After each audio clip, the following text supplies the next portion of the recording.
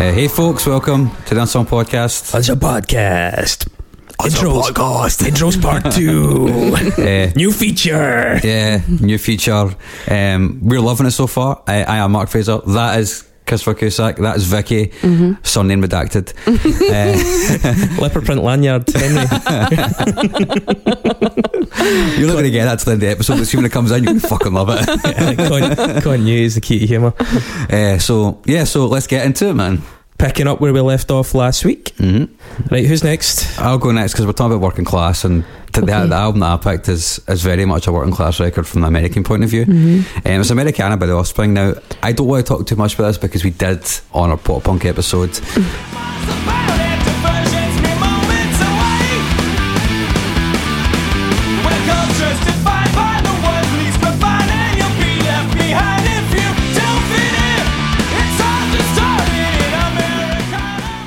Yeah, I mean, I have very mixed feelings on this record now that I'm older, and I will talk more about that than the actual album itself. I got this when I was 12. It was the first album I ever remember asking for, and my dad bought it for me because I was 12. Didn't have any fucking money. I was just in secondary school, and I heard "Pretty Fire for a White Guy" on the radio, and I have now come to realise as I've grown older that song was made for people like that age to get into music. Right? Which is fucking tragic. Yeah, really, really bad. But he fakes it anyway. He may not have a clue and he may not have style, but everything he lacks, well, he makes up in denial. So don't debate, play us straight. You know he really does. This weird white boy Latino rap reggae rock. It's a horrible song. This is like yeah, so this is the point where The Offspring went bad for me, right? I mean, because Ixnay fans were good and Americana fans are bozos, right? Because until then they were a slightly derivative kind of like earnest sort of grunge punk band. But I don't know, like in Ixnay and the Hombre, they had Moto, which is all about buying weed, and then there was another song which was about something ridiculous as well. Yeah, but they didn't have the same buffoonery. You know, they had Don't Pick It Up, I guess, on Ixnay. Totally, was pretty silly, but it wasn't like their lead single. Do you know what I mean?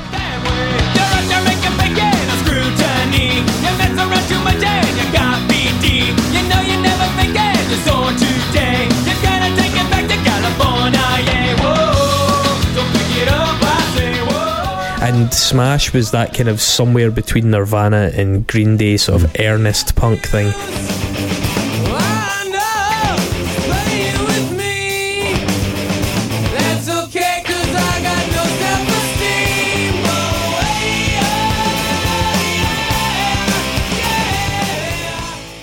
This was when they were sort of, was it American Pie and all those daft Jackass, blah blah blah, all that shit. Yeah, I mean, Euro Trip and Dude, Where's My Car, and that whole culture of like Wet Hot American Summer, gonzo American. I think this album was written culture and recorded and released before American Pie, and definitely before Jackass.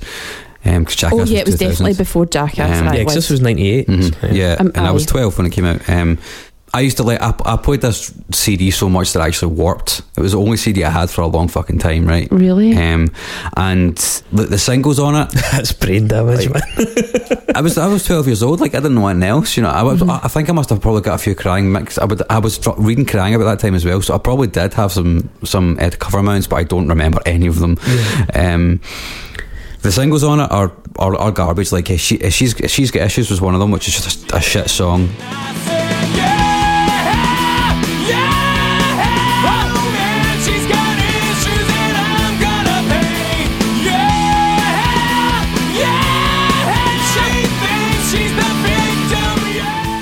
They're not garbage. Why Don't You Get a Job is literally the same chord progression and melody as Obadi Obadi by the Beatles. Aye, totally. But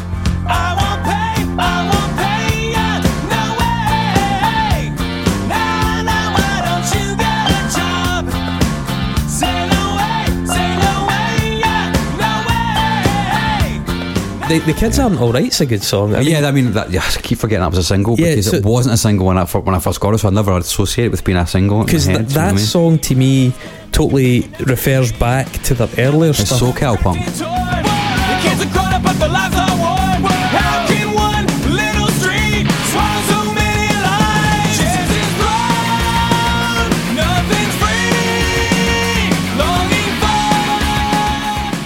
Yeah, and it's also got that kind of earnest, angsty thing that stuff off Smash especially had. It's the riff in it sounds a wee bit like Blondie as well. That always How old are these gentlemen by this point? Too old. Yeah, that's what I was thinking. Like, but I mean, if you like Offspring, The Kids Aren't Alright works really well for Offspring. Okay, it is still aimed at kids and singing about kids and stuff like that, but it does what Offspring were pretty good at without being a fucking outright, joke. Yeah, I mean, because one of the things that attracted me to this album when I was young was the darkness of it, and there's a lot of dark songs on it. Dark, relatively speaking. I think this album's a fucking like fart joke, man. I don't get the darkness at all. Like Have You Ever is pure SoCal pop punk. It's got that like minor key.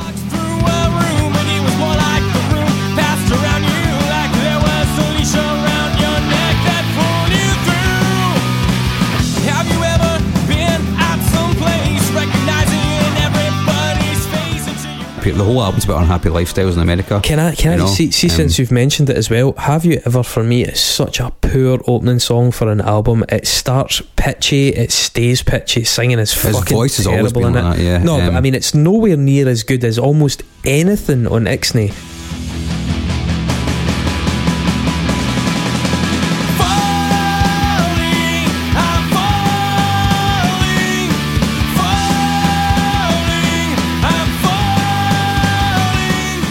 I mean, I do think, as much as I think this album's not good, I think it gets a lot better than Have You Ever. I do not understand. It does. I don't understand why that was an opening track. The end of the line is kind of them returning to an idea that was on, that they did in Ex Nihilo Hombre, but better on that album.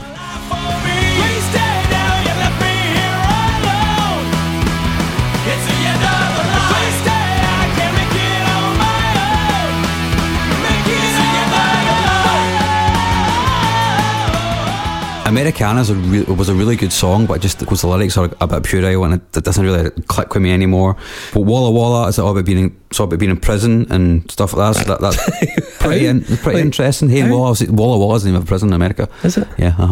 And what were they saying about it? I can't remember because I didn't actually listen to the record. I didn't want to listen to that. I want to know what the Offspring have to say about the penal system in America. And then now that I reflect on it, Pay the Man's probably the most interesting song because it does something a bit interesting. It's got some Eastern scales. They're exploring some different ideas. The Eastern scales were something they already did. Yeah, but like they went full on like psychedelic with it. You know, it was pretty cool. Does this album hold up today? Nah, absolutely not. This band might have been influential, but I think it was only because of place and time, not because of the actual music. I don't think a lot of the music in this album stands up compared to Smash. Exactly. Right? It really doesn't. I think the Offspring are a really important gateway band. I think we said that in the pop punk episode. They are a really useful band. Like Smash and the melodic structures of some of it, even though it was a bit overwrought, was still useful for giving you ideas about where you wanted to go, and it was Smash that got me into Bad Religion. I don't think Offspring were ever the world's most credible band. I just think this was the album that cemented them as like annoying fartcore a bit and made people like Henry Rollins just go to war against them, What I remember of them, or maybe what their value is a bit like you say, they're an important gateway band until kind of the late 90s, after you had stuff like this.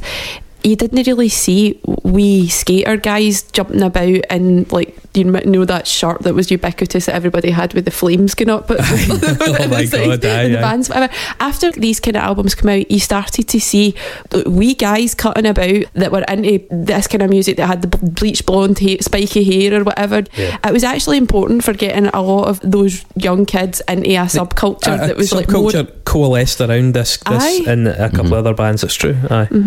Yeah, I mean, this was the first album I ever bought, and it paved the way for me to get it. It was a gateway record that got me into other punk records, which I prefer way more than this. I never revisit this album. I never revisit this band.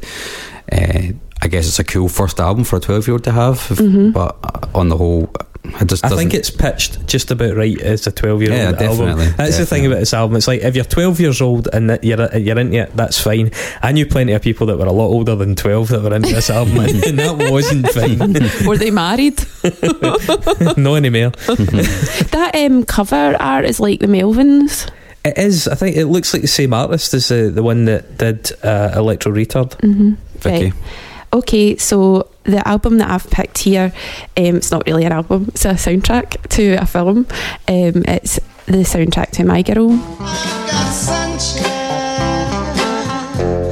on a cloudy day. When it's cold outside, I've got That was the first record you bought? Or, I mean, thereabouts. Like, you I specifically think sought it out? so. Like, I think it's the first one that I spent my own money on. I remember I got money for my birthday and I spent it on the soundtrack. I absolutely loved the film. This film, for me, I mean, my profile picture on Twitter is the main character out of My Girl. It's a really And I look like important Macaulay film. Culkin. You look like Macaulay Culkin, yes. Very good, right. Oh my God, it all makes sense. My Girl is like really a massively like formative film for me. Like, it was such a big deal to me as a child, and as I got older, I never stopped loving it. Right? It's so I try to think why. I mean, the reason at the beginning that I was really into My Girl was because I loved Macaulay Culkin. Obviously, Macaulay Culkin was hot shit at that time, right? But it was also, it had this female protagonist. It had storylines that were more interesting than most kids' films, to be honest, right? Yeah, you know, it's about a girl whose mum's died. She lives with her dad in a funeral home, and Jamie Lee Curtis is this kind of like hippie that comes into the. She is kind of free kind of hippie woman that comes in, and she's grown up and making friendships with boys, and she's starting to think about it. She gets her first kiss, and then her best pal dies. There's a lot in there for a kid's film, right? So it just really touched a nerve. And one of the main things that I loved about it was just its whole 1970s aesthetic. I think it was set in 1972. Yeah. Came out in 1991, and I'm 7 at the time. So that soundtrack, I used to play that all the time. It was on CD. I remember playing it on the CD player before I went to school in the morning, every single day, like listening to it and loving it. It's got stuff like Creedence Clearwater Revival on it. I mean, on the actual CD it's Bad Moon Rising, but in the film as well, Run Through the Jungle is in the film as well. Okay.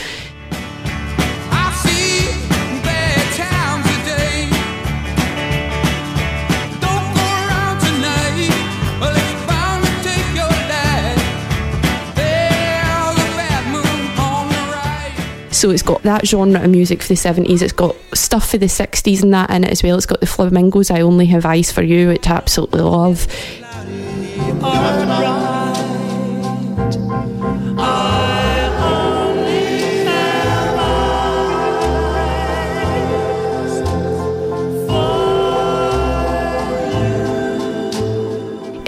It's got Sly and the Family Stone. That song, that Sly and the Family Stone song that's on it, is Hot Fun in the Summertime, and actually the Beach Boys covered it on that that Summer in Paradise album. Was that the one that was deleted? Aye. Yeah. The Beach Boys' best record.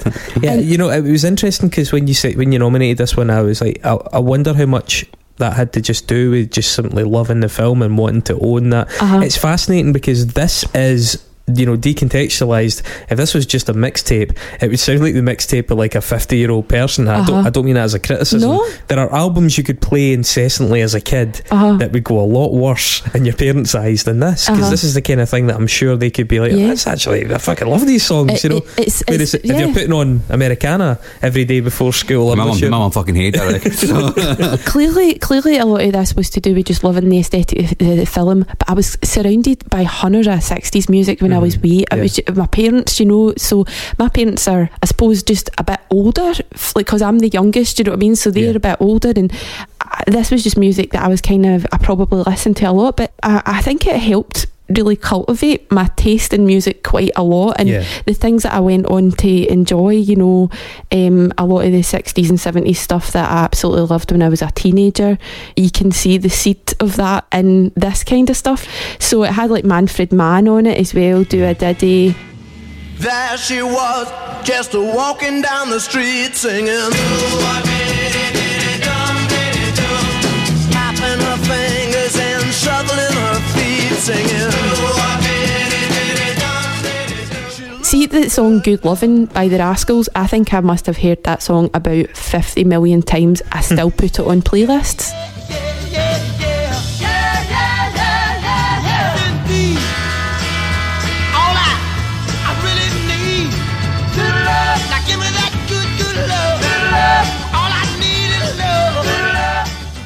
like even like recently in the last few months, I've put that on a playlist to listen to.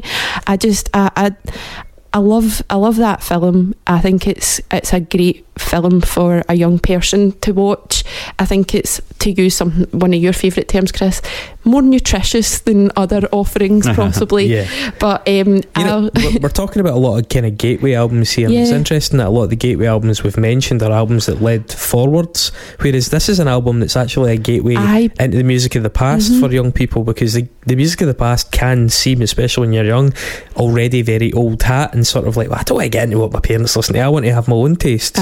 Whereas it's fascinating that this was, for a lot of people, I would suggest, an album that allowed them to really engage with a huge library of music that already existed, especially stuff like Motown, you know, and the troves of stuff they could dig into. Seeing as we're sharing, can I just say something? I've never seen My Girl. Oh. And I think that must put me in single digits in the planet now. Yeah, probably. It's awesome. It's a good film, man. It's a good film. Is it not weird though that as a kid you loved this album, and yet surely, especially because of the film, it was associated with such a melancholy ending? I always, even though I've not seen My Girl, I understand it to be a film that is a kid's film, but it's very sad. Do you know what I think it is, right? And I think this is, I mean, I'm not the first person to comment on this, right? I'm pretty sure. I remember seeing a conversation between Courtney Love and Kurt Cobain where she explains to him that the objects a girl's desires is much more complex than a boy fancying a girl. It's all about imagination and getting into like imaginary relationships in your heads with people, and, you know, having this complete inner world. You know, the part of that, I think, is what was going on with me in this. I had a complete inner world about being in that film, or, you know, being connected to the characters in some way, or the storyline, and that soundtrack was just kind of part of keeping that going in my everyday life. Exactly, it draws you into that. Yeah, do you know what I mean? I know exactly what you mean. Yeah, can I just say as well, I didn't really think about it, but that I probably felt the same about the fucking Transformers movies. Love it. It allowed me to just, you know, pretend I was like, was it young Sam in that, the one that Never Leave Optimus? I can't even remember, mate. I mean, I'm sure I had lots of really innocent fantasies about Macaulay Culkin coming to my house in Bells Hill and picking me up in my limo and stuff like that. I was the same with Optimus Prime. I mean, everybody wanted to be fucking picked up in the Optimus Prime truck and then transformed and just like fucking looking over the world. I think I was a wee bit of a kind of like perv, because I liked Ultra Magnus. Nobody liked Ultra Magnus. I can't remember Ultra Magnus. I bought Ultra Magnus. I mean, Ultra Magnus was Uncharted. I don't understand this conversation. That's a different podcast. But there's at least 2 listeners nodding like fuck right now, and we're going to start a band. I think because of the analogue nature of all the songs on this record being from the 1670s, it feels like a warm hug, you know. And the film does feel a bit like a warm hug for most of it as well. It's got that. And then a funeral. Well, it's got that kind of soft focus, hazy, dreamy feel to it, you know, because it's set in an idealised version of the early 70s. It's got a total Ron Howard vibe to it, even though it wasn't. It's got that sort of like timeless Happy Days film decks, period set piece. wide period piece, recent history, nostalgia thing. You know, what was that show with Kevin Arnold? Oh, The Wonder Years. The Wonder Years. Yeah, exactly the same kind of vibe for sure. It's just chock full of bangers. There's not really much to say about it. All the songs are really good on it. I listened to this again on the way over, and it just makes me smile. And yeah, you can't fuck with it. It's timeless. It's like totally timeless. It's just completely timeless. The only thing that kind of stuck out to me is like, if you don't know me by now.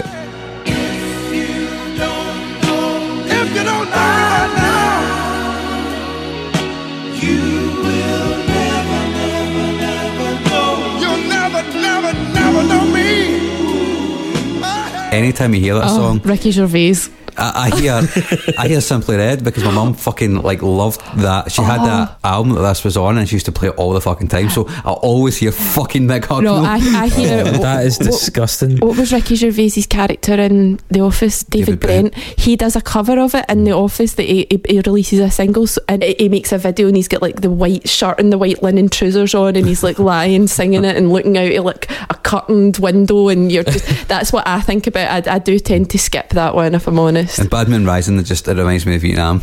It doesn't. Run Through the Jungle was more Vietnam. Yeah, I fucking love Run Me Through too. the Jungle. I remember as a Wayne, like I say, like Run Through the Jungle isn't on the album, and I would be like, what is that song for years and years and years? I was like, well, I need to really find out what that song is. And then I remember like being in university or something like that by the time that I found out what it was. And so there you go.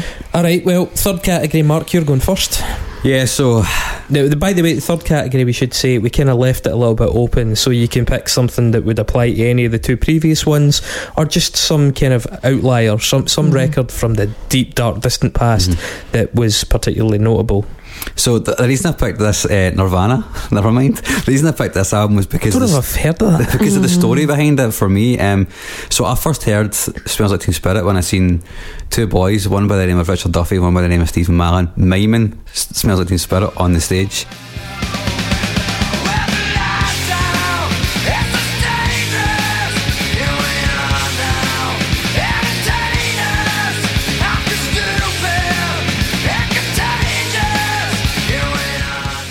And I remember hearing that guitar riff and being like, to my pal, I was like, what the fuck is that? And he was like, that's Nirvana, I've not heard that. I was like, no. And then some guy in my year who was selling CDRs like sold me a £3 copy of the record. And after I got that, somebody in my family, I can't remember who, somebody really unexpected, or someone I didn't think was into music, gave me a copy of Bleach.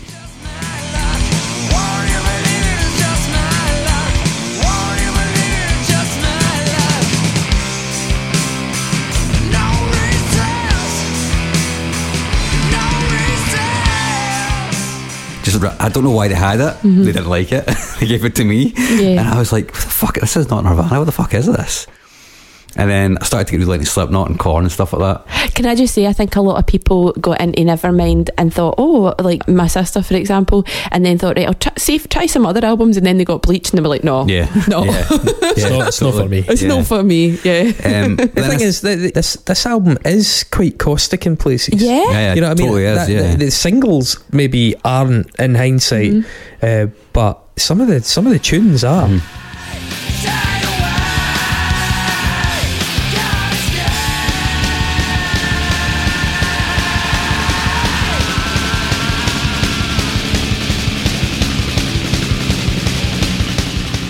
definitely. I think that's the reason. So I ended up trading this CDR for an actual, like, a legitimate, real copy of the Slipknot self-titled record, right? And that got me into heavy music. That got me into like metal and stuff like that. But in my teenage head, there wasn't very much difference between those two. There obviously is a huge difference, right? But you're right, it had gnarly bits and Nevermind, and Slipknot were the gnarliest band that I heard ever, you know. But I think lots of people were buying Nevermind and listening to the singles and no bothering with the album tracks, maybe. To back that up, Smells Like Teen Spirit has 1.2 billion, that's billion with a B, plays on Spotify. So that kind of goes to back up the entire argument that people just bought it because it's a long record. It's almost 50 minutes long, so it's a long album as well. Not for the era though. Yeah, I mean, but if you're just looking for the two singles, it's a long fucking record to sit through. I have to be honest, Vicky, you probably know I quite like Nirvana. Christ, we used to walk through Stirling and people would shout, Kurt Cobain! Right. You. But I was never that huge a fan of Smells Like Teen Spirit. Like, it was the other tracks on this album. I mean, even from the singles. It smells like Teen Spirit. 5 minutes long, it's 5 minutes 18 as well. It's so fucking long, man. Yeah, at the time it was a long single, but you know, even the singles like Lithium and Come As You Are and stuff, I always thought they were more interesting.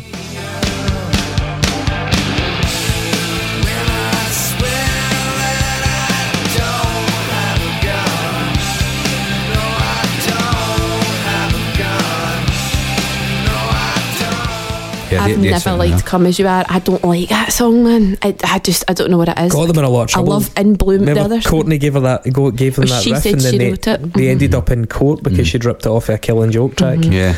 I mean, what is there to say about this has not already been said? No. This entire album is antithetical to everything this podcast stands for. Yeah, every capacity. I tell you what there is that could be said about this album that's never been said. Right, so I first heard Nirvana when I was on a French exchange trip in France when I was about 11 years old. Somebody gave me undercooked steak and I puked it on the bus, and I was the guy who I was on the exchange trip with was a good few years older than me, and even at that age I felt bad because I knew that he'd got somebody that he didn't want on the exchange thing. So I was like just this wee fucking tiny wee guy, and they were all hitting puberty, and I was just this wee tiny pathetic dude, and that guy had like Macaulay Culkin. He'd literally, Fucking get Macaulay Culkin. He'd got the short straw. So I rocked up. Exactly. I rocked up with my Big Country Best Of and was playing that, and he put on this record and I didn't get it, but I remember on a plane.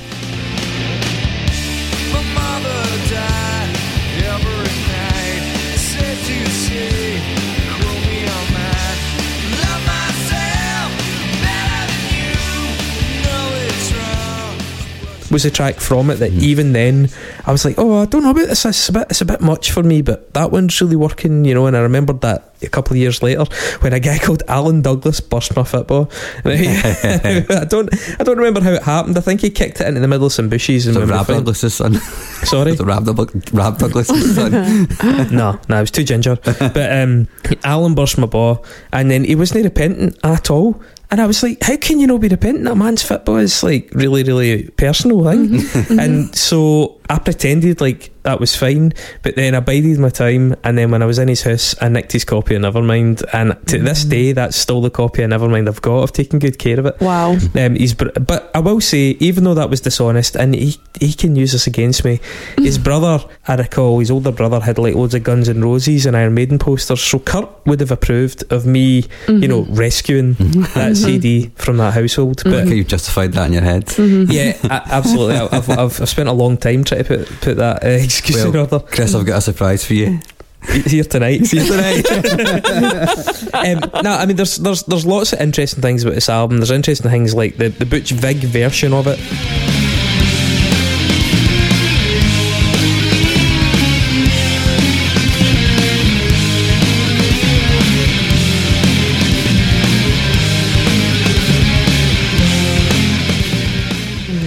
The original version, it was a lot more caustic. The fact that it was sent away to Andy Wallace and he compressed and polished the shit out of it. I think the notion, like we were saying about Definitely Maybe, the fact that for me the secret to Nevermind is that the album tracks are so good. It's not the singles, because the singles are utterly burnt out for me, but to this day I think Lounge Act is the most perfect bit of alternative rock written. Right, I like Trade News, my favourite.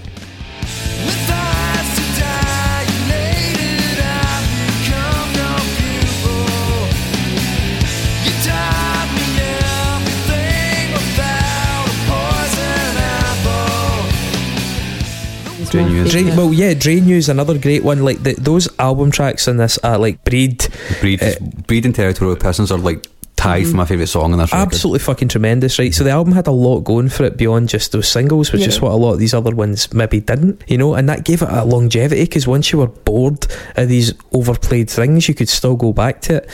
I can't listen to Nevermind. I tried to listen to it recently. I can't. I'm like skip, I can't. I think Nevermind serves an interesting function though in Kurt's image that he liked to project, right? Because Kurt always sort of pretended he didn't like this.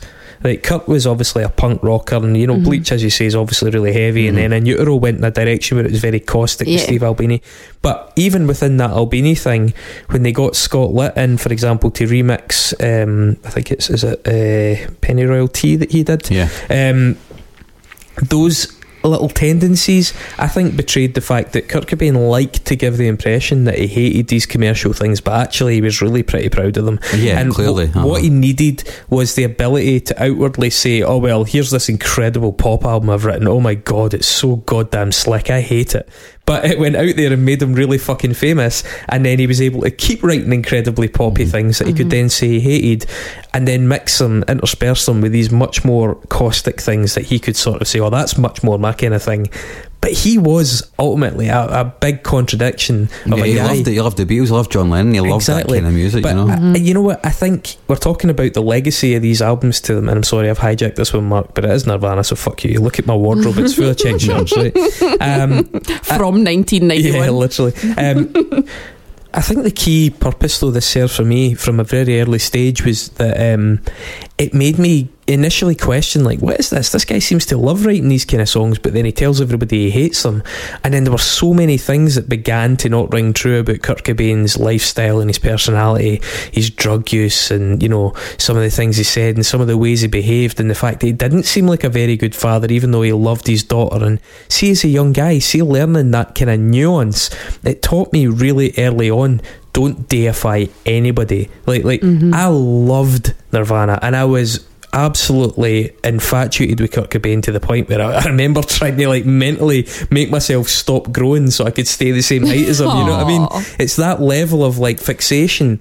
But that's probably why he didn't quite make it to 6 feet. I know, it's fucking murdery. If only I could go back and unthink the thoughts. But honestly, like, it was a really, really useful life lesson for me. Not maybe the life lesson that a lot of people took, or that was intended by Nirvana, you know, because there were a lot of other more obvious lessons about tolerance for LGBTQ lifestyles and all that kind of thing. But I think learning not to deify anybody was vital, and Kurt Cobain was the perfect fucking lesson in that. He was great for that, because he seems like a fundamentally lovely, complex, petty, petulant, grumpy, incredibly talented, engaging, funny, introverted guy. He's so complicated, and absolutely, like, never mind as much as I don't listen to it hardly ever now, with the exception of the odd tune on a playlist like the ones you're talking about, Vicky.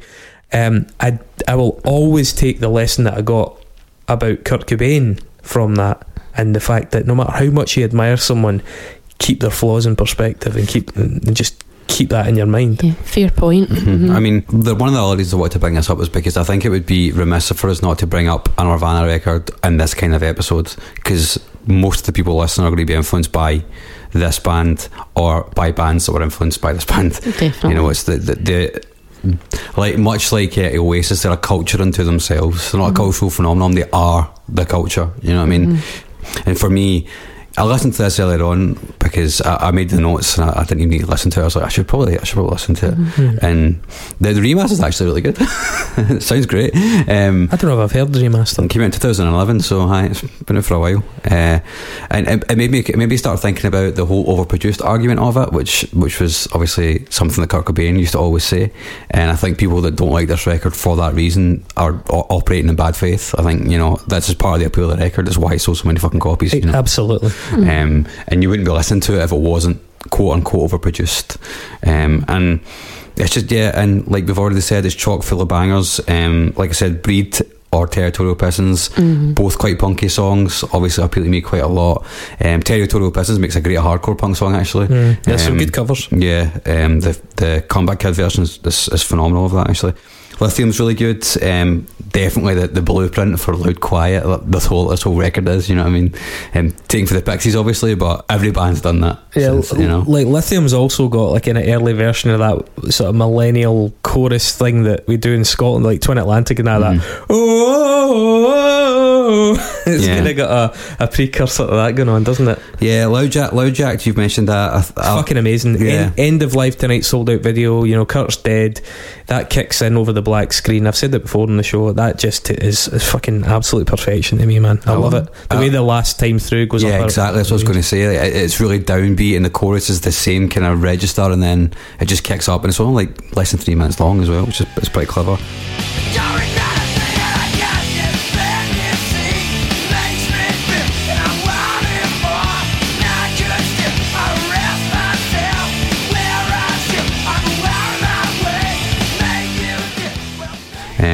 Something the way is one of my favourite songs, and actually hints towards the direction that would have been in lots of In Utero.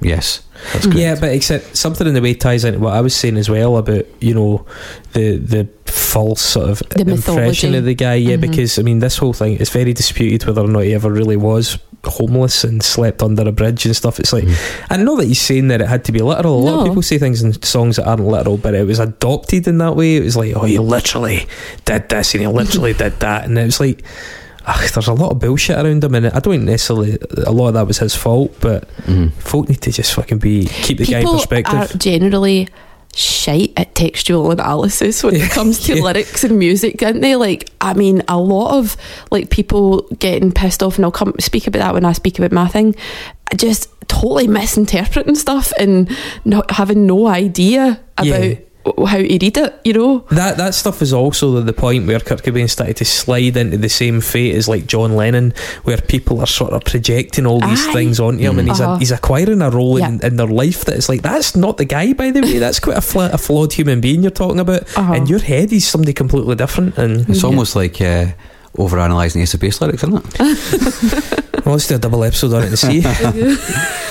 Who's next? Shall I do mine? Because mine won't be too long. Yeah, there you go. I've never heard this album before. Really? I heard the singles, obviously, but never listened to it. So I've picked Different Class by Pulp. She came from Greece, she had a thirst for knowledge. She studied sculpture at St. Martin's College. That's where I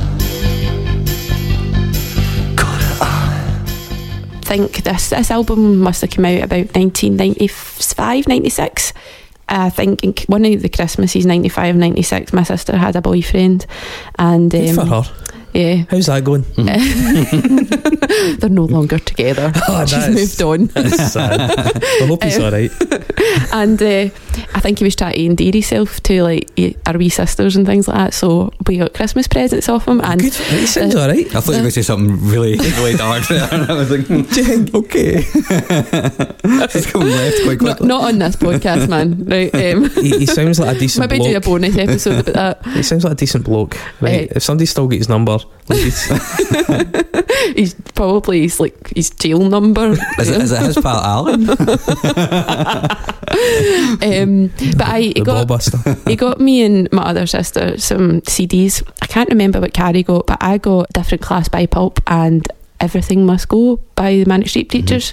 Oh, is that the name of the album? That is correct. It's a fine record. Fuck me, man. That's an excuse to get the locks changed. This is, when I think back, this is so nostalgic for me, because I can close my eyes and I know what I was like at the time. I was obsessed with Man U and Ryan Giggs. I was in this like wee bedroom where I just had like my wee Ghetto Blaster CD player, you know, some cheap piece of shit out of Argos. Pop the lid up. Yeah, yes, exactly. And get Christmas time, so like I can remember like sweeties I was eating when I was listening to both of them, you know, and just that whole cultural milieu of Britpop and guitar bands and Spice Girls as well, and all of that stuff, you know. So the reason I've picked this one though is just because this is an album that I still actually occasionally listen to, and I absolutely love Jarvis Cocker.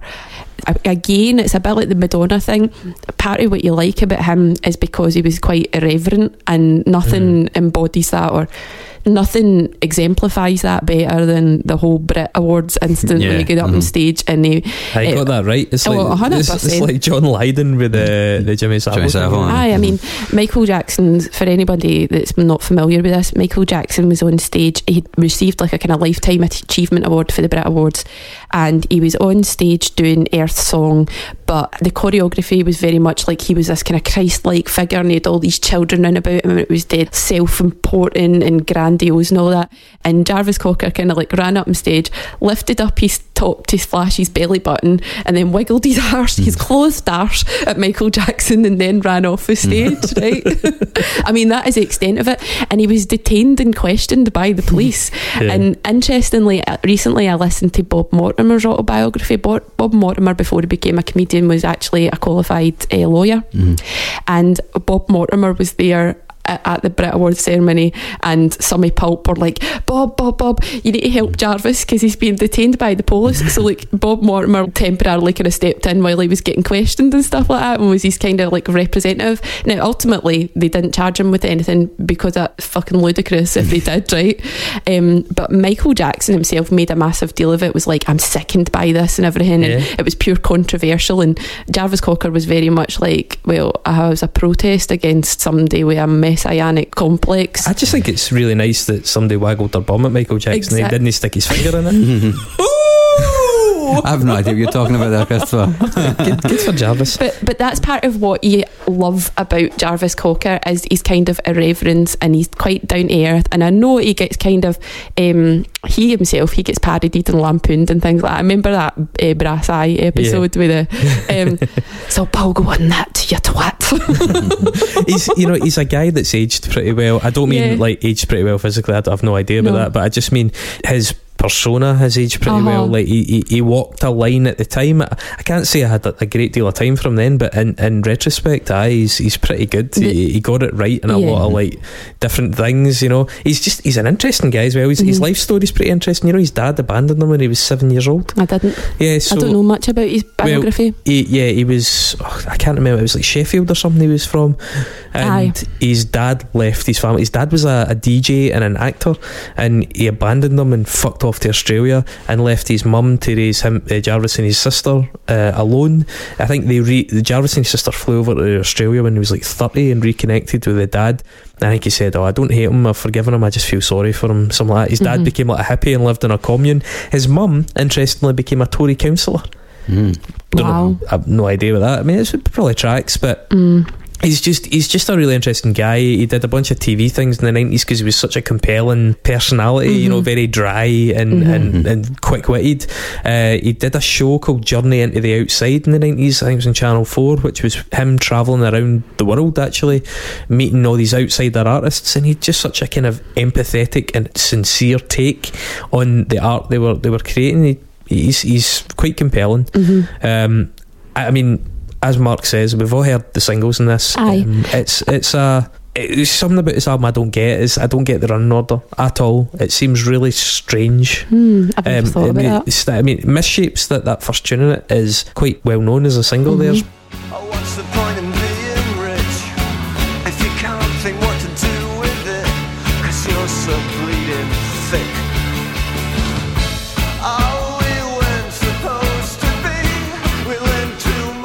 But the way it kicks off the album just doesn't really make sense for me, and then it got that what's it called, Pencil Skirt, the track after it. It gets so low key and low energy so quickly. Oh, it's turning me on. Now you can tell some lies about the good times that you've had,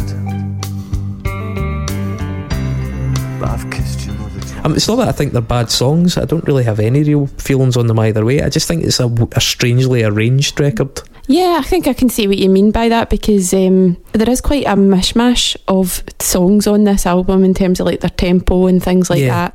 I've never really taken that into consideration, but I definitely see your point. For me, I think why I still listen to this album is because the songs I listen to on it now aren't the ones I was listening to back, you know, when I was a wee 11-year-old. I really love Feeling Cold Love. feeling cold love. Why me? Why you? Why here? And that was definitely one that I would have skipped when I was younger. Yeah. Something changed as well. Your friend. Life could have been very different, but then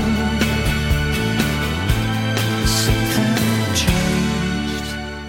Ease and Whiz, I think, is hilarious. Yeah, absolutely. And going back to what I was saying about misinterpretation, there was a big campaign by the Daily Mirror because the journalist Kate Thornton, who you probably know, I think she did like X Factor maybe, and she's been on Loose Women, so she had wrote this big thing about how it was encouraging people to take drugs and it was pro-drugs and all that, and it's like, clearly not. It's ripping the piss out of like this kind of superficial, kind of shallow way that people in the drugs community talk to each other, because it's all that, oh, nice one, geezer, and that's as far as the conversation went. You know, it's ripping the piss out of it. For foreign listeners, the track's sorted for Ease and Whiz, which is meaning like, oh yeah, I've got my Ease ecstasy and speed Whiz, yeah. So in his response to that as well, it's like you say, he's quite a measured person when he's responding to things, and I don't think he kind of courts controversy, but he doesn't shy away from it. And he was just like, right, well, I actually don't want to be appearing to be encouraging anybody to take drugs or alcohol even, you know. And because I think that initially they had released the single with a kind of instructions for making an origami wrap that you might put powdered drugs inside, so they kind of took that away, get rid of that or whatever. But he was saying, actually, it's not a pro-drug song at all. You've really misinterpreted the lyrics there, and I find all that stuff really tedious, but I like how he responds to it. Good luck policing pop music for references to drugs. I know, right? I enjoyed this album. I agree with Chris. The running order is just Strange. really bizarre. One of the things I really liked about it was I Spy, because it's got a total James Bond vibe. Can't see giant walks among you, see through your petty lives. Do you think I do these things for real? I do these things just I've got a note of that as well. It's somewhere between James Bond and the music from the song I Need a Hero. Yeah, totally, absolutely, yeah, totally get that. It's the strings that give it the James Bond feel. It's just so overblown, and that's why I love it so much. Yeah. Pencil Skirt is really creepy. Aye, but that's Jarvis Cocker cool, all that, over yeah. the back. That Yeah. kind of like sexual deviant playing on that. You know, there's loads of references It's quite to understated that though. stuff. You know, It's very understated. Yeah. It's this is, it isn't a concept album, is it? But it's very close to being a concept album. Right, and then yeah, it's close It's to it, observing sort of English sort of Class, well, different class. yeah, like upper working versus lower middle class life, and the people that cross that boundary at university, and Yeah. you know, the song Common People obviously being the absolute Epitome of that. And let's just give credit to how fucking well that song has aged. Oh yeah. Because that song is still a dance floor filler. bed at night, watching roaches climb the wall. If you called your daddy, could stop it all, yeah. Never live like common people, never do what common people do. I actually probably like that song more now than I ever did at the time. I'm Like, probably the same, man. Yeah. yeah, just my appreciation for what a musical achievement it is and how well it has aged is only grown. Yeah. Alright, so very similar album I've Yeah, chosen. very similar. Very similar I album. couldn't believe how similar it was. when I Yeah. first heard it. Chaos AD by Sepultura.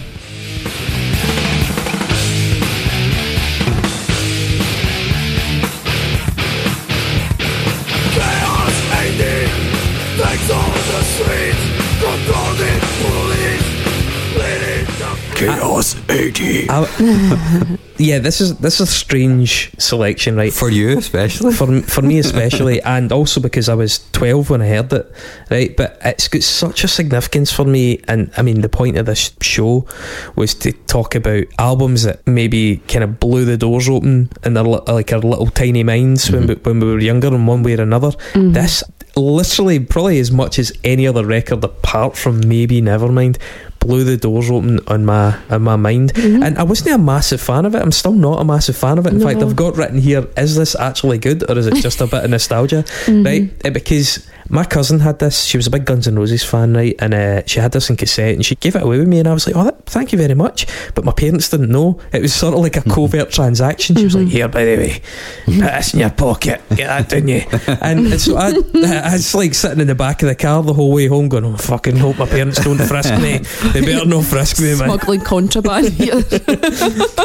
And I got in, and I remember peeking at the cover, because one of the things was I was 12 and I was really fascinated by this mummified figure hanging upside down, sort of like wrapped in robotic sort of tendrils and pipes and cables. It had that cyborg morbid sort of metal thing going on, cyber metal graphic thing. It's really interesting that I think we spoke a little bit about it in the Iron Maiden episode as well. It's like the cover art for a lot of metal albums, I think, is deliberately designed to engage with a certain kind of like young person. Yeah, I mean, I was getting into comics, you know, like even having fever dreams about Transformers and absolutely, man.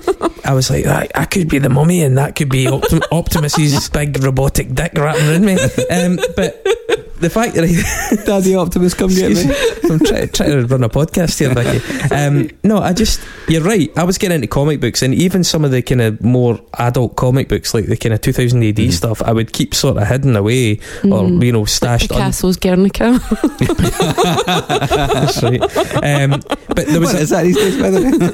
so there was a fascination with that aspect of it. When I got home, I remember going up to my room and sort of checking the coast was clear, and I had, again, the same mono cassette player, right? All my things were in cassette, right? I remember having it at its lowest possible setting and pressing my ear against it to the extent where nobody else could possibly hear it. But I didn't even want anyone to know I was listening to something this ferocious, because it's not like my family were puritanical, they weren't at all, No, you know, not at all. but I was really worried that I'd get caught. You'd have to listening this. explain yourself. Aye. and I actually remember at one point my mum coming up the stairs and I just like totally panicking, you know, and switching it off and sticking it under the bed and trying to, like, there was such a sense of taboo about it, and in hindsight it felt really thrilling.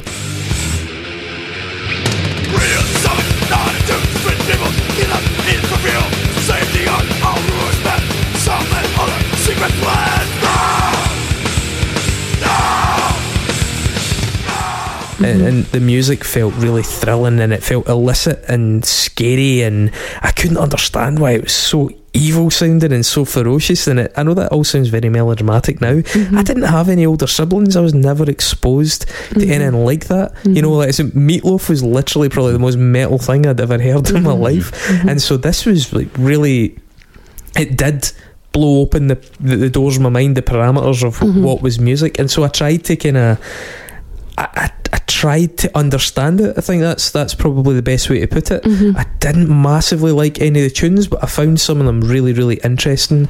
I know that people that do like Sepultura will note that the Chaos AD album is the album where they moved away from being a thrash band. It's actually their 5th album, which is mad, because it was in 93, but they moved away from being a thrash band to being like a kind of groove metal band in a sort of nastier Pantera kind of vein. Not that I knew what any of that stuff was. Refuse, Resist, I remember because of the lyrics more than anything. Territory, I remember really liking the drums at the start of Territory, because it had this really interesting percussive pattern. Some amazing drumming on this, like throughout.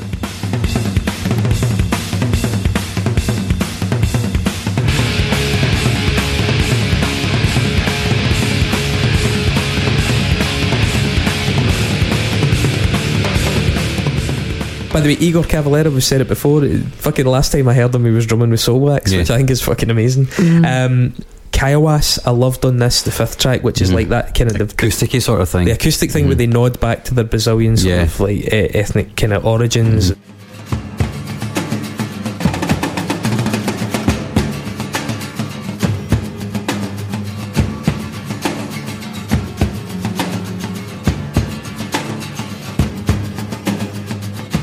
You know, they had a lot of respect for the tribes in Brazil, and they did their best to sort of platform those kind of causes, and it was a theme in a lot of their records. And actually that really stuck with me, that track. I remember trying to do things like it as I was kind of dabbling about with recorders and stuff as I got a bit older. I remember this track, Biotech is Godzilla, because I was fucking 12 and I was like, I like Godzilla. I don't know what biotech is, but it sounds scary.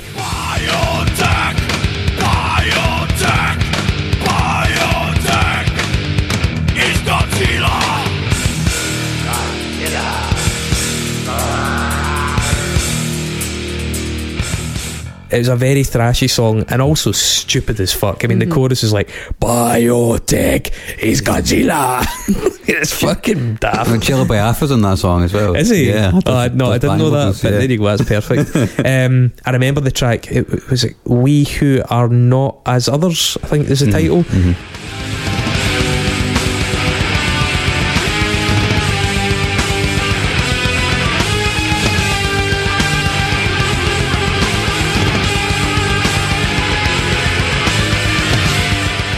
Sounded so evil to me then. I was like, why is he so fucking sad? My favourite tune in it was a track called The Hunt, which I didn't actually know at the time, and only cover. Yeah, it was a cover of New Model Army.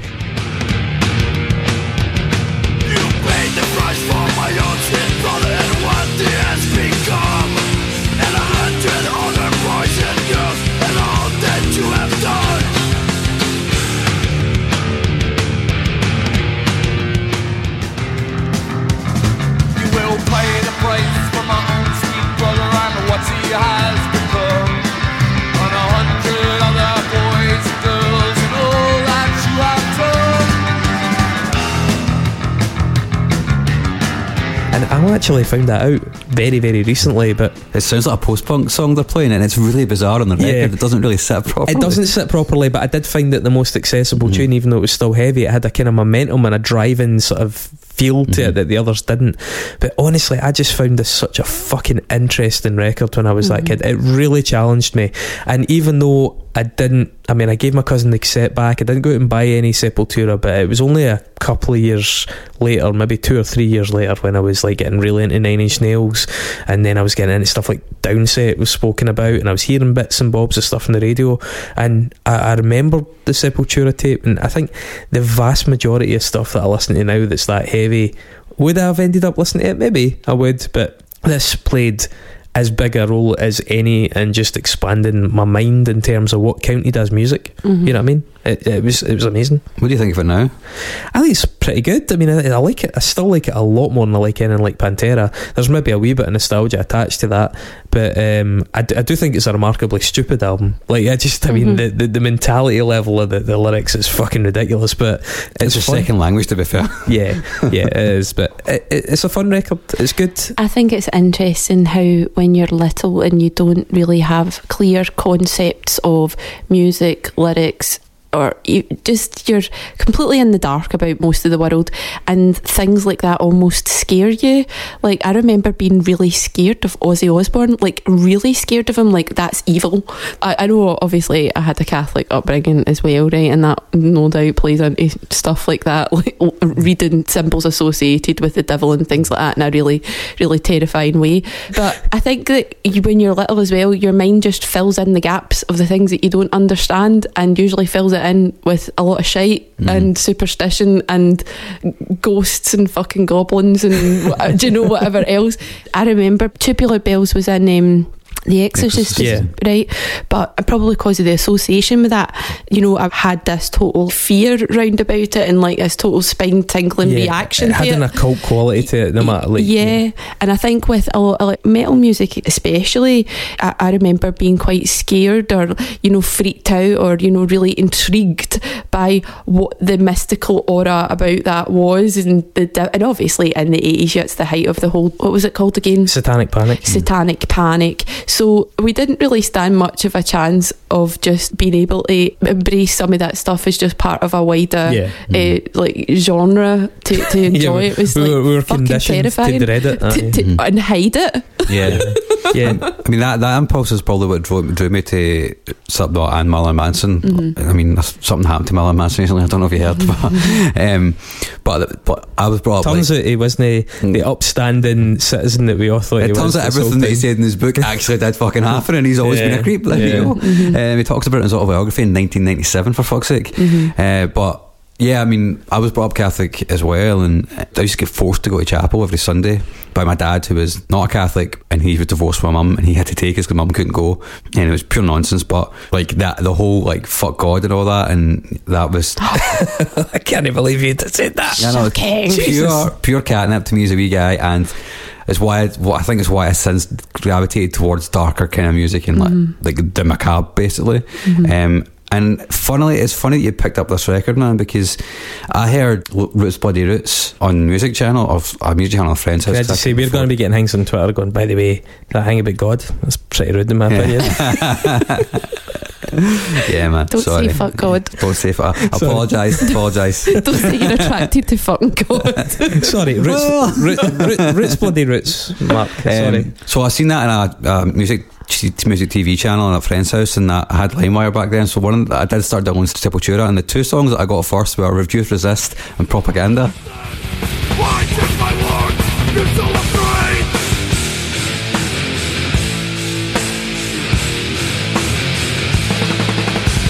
You think you have the right to put me down? Propaganda. That was before I'd even downloaded like Roots Bloody Roots. I was just like grabbing anything I could see, and those two songs are like, and it only took a week to download a tune. Exactly. Do you know what I mean? And it was those two songs were ingrained in my head, and it just took me, hearing them took me right fucking back to being a guy. It was a really bizarre thing. Like, I completely forgot Propaganda existed, and as soon as the first riff came in, I was like, holy fuck, I remember that song when I was 14 years old. It was just, it was a pure, that's like, a nice feeling. Yeah, it was a really, from the past, was not expecting to get that, you know, because I spent a lot of time thinking about the records that really had influenced me, and coming back to one which is, oh, this just totally came out of nowhere. So I really thank you for that experience. It was really fucking cool. That's alright. I'm leaving Gorilla, I didn't listen to it. It's a good. I just knew straight off the bat you're going to fucking hate it. And I think if I was coming at it cold, I'd probably have absolutely no attachment to it. It's like when Dave nominated At the Gates, and I was like, man, this is me. It's like when Mark nominated At the Gates, even worse. And I was just like, man, I've got no visceral connection to this whatsoever. It's just fine. But that's what this music does if you're not invested in it. But because this has that significance, I can't break that link at all.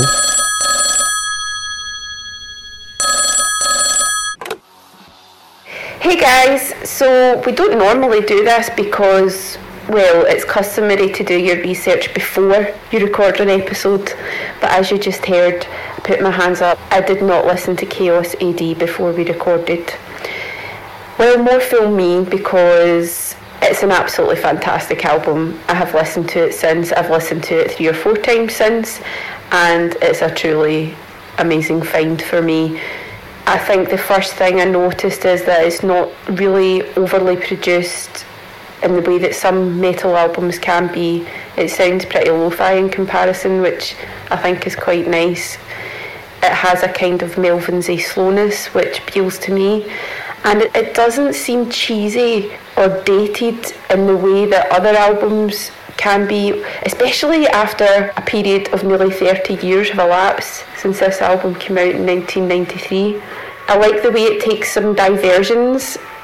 It's something that I appreciate. It fits in well with other heavy bands that I like, for example Bosch, who also take diversions into different tempos on their albums. You feel more like you're on a journey. It's more of a variety and more likely to get me to continue listening to a metal album, to be honest. The song Kailash has moments that actually sound like Crosby, Stills and Nash. I can also hear how Sepultura have influenced a lot of bands since then, bands that I've enjoyed. I think people have tried to do this, and my only real critique of the album is that it's too long and it fades a wee bit at the end. I think they could have stopped round about the 40-45 minute mark.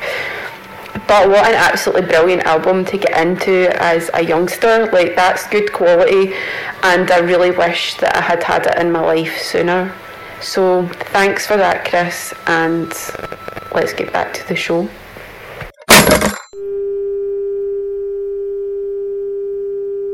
Well, after listening to this, I categorically tell you that I would take this over Fear Factory any fucking day of the week, absolutely. man. And maybe even some Pantera stuff as well. I like Pantera, you know, despite all the fucking things that are wrong with them, which are legion. I can't believe you just shot down Marilyn Manson here again, Pantera, and almost pass here. I still listen to Manson as well. It doesn't mean I have to like him as a person. You heard it here first, folks. That's the end of this podcast. But like, these guys had better riffs because they were a death metal band to begin with. Pantera were a fucking glam metal band. Certainly were. You know, these guys knew what they were doing, and they took it down the tribal route, harking back to the roots. And for me, it works so much better than the dunder-headed, rebel flag waving groove metal that Pantera do. Mike's a right on guy. Yeah, he's totally, he's one of those metal people. You're like, he's not actually, as far as I'm aware, embarrassed himself yet. No, and he's getting involved in some. Don't get me wrong, he's getting involved in some dodgy projects over the years, like Soulfly, pretty much. Maybe he was also in Nailbomb. He was in Nailbomb, yeah, which is a pretty fucking good project. So. And he did Kill or Be Killed, which is not a good project. So I mean, he keeps going and he keeps trying different things, which is a lot more than you can say for many artists from that era who do metal music. And I think he is a pretty cool guy, and he's still got his accent, so when he sings it still sounds fucking mental. But I love it. I like this record, man, and it was good to come back to it. Yeah. Well, that was intros. That was us doing it first, and we're going to try and rope some more people into it. Maybe see, I'm sure Pharaoh's good. I wonder what the fuck he'll pull out the bag, man. He was the kind of guy that his first record was an obscure 7. Be curious to hear what Dave says as well. Yeah, it's probably a Korn record. I think he still listens to whatever it was. Yeah, totally, man. But yeah, hope you enjoyed that. Again, please go and subscribe. Mark, how do people subscribe to this podcast? Go to our website, unsungpod.net. You can find all of the platforms there. Otherwise, half of our listeners on Spotify, so if you're not subscribed to Spotify already, hit the fucking button, please. Do some reviews. And also, just share the episodes and share the love to other people, you know. We've been getting some of that recently. Thanks to our man Kenny Benella for joining the record club, the Unsung Record Club. We've got multiple tiers. You got your basic level, you got your digital level, where we curate albums and send them to you for a small fee every month, and that money goes to help the bands and the kind of independent labels that are putting that music out. And then you get the vinyl club, same thing. We buy direct from the bands and the labels, and they're using that to press and record new stuff, which is quite exciting. Awesome. Plus it keeps us in business. It keeps Mark in Marilyn Manson tattoos and Vicky in leopard print lanyards. That's me in a nutshell. Leopard print lanyard. Well, we're not going to tell you what we're doing next week because we don't fucking know. So tune in for that. See if we can rope anybody into doing this little Kim episode. Failing that, we'll spring something on you. Yeah. Thanks. Thanks.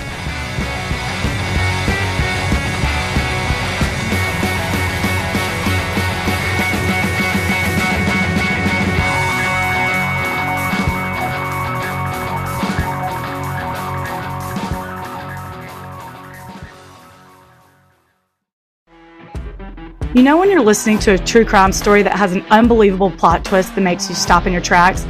That's what our podcast, People Are the Worst, brings you with each episode. I'm Rachel. And I'm Rebecca. We're identical twins who love true crime cases that make you say, didn't see that coming, and we hate the people responsible for them. Listen to People Are the Worst now on Apple, Spotify, or wherever you get your podcasts.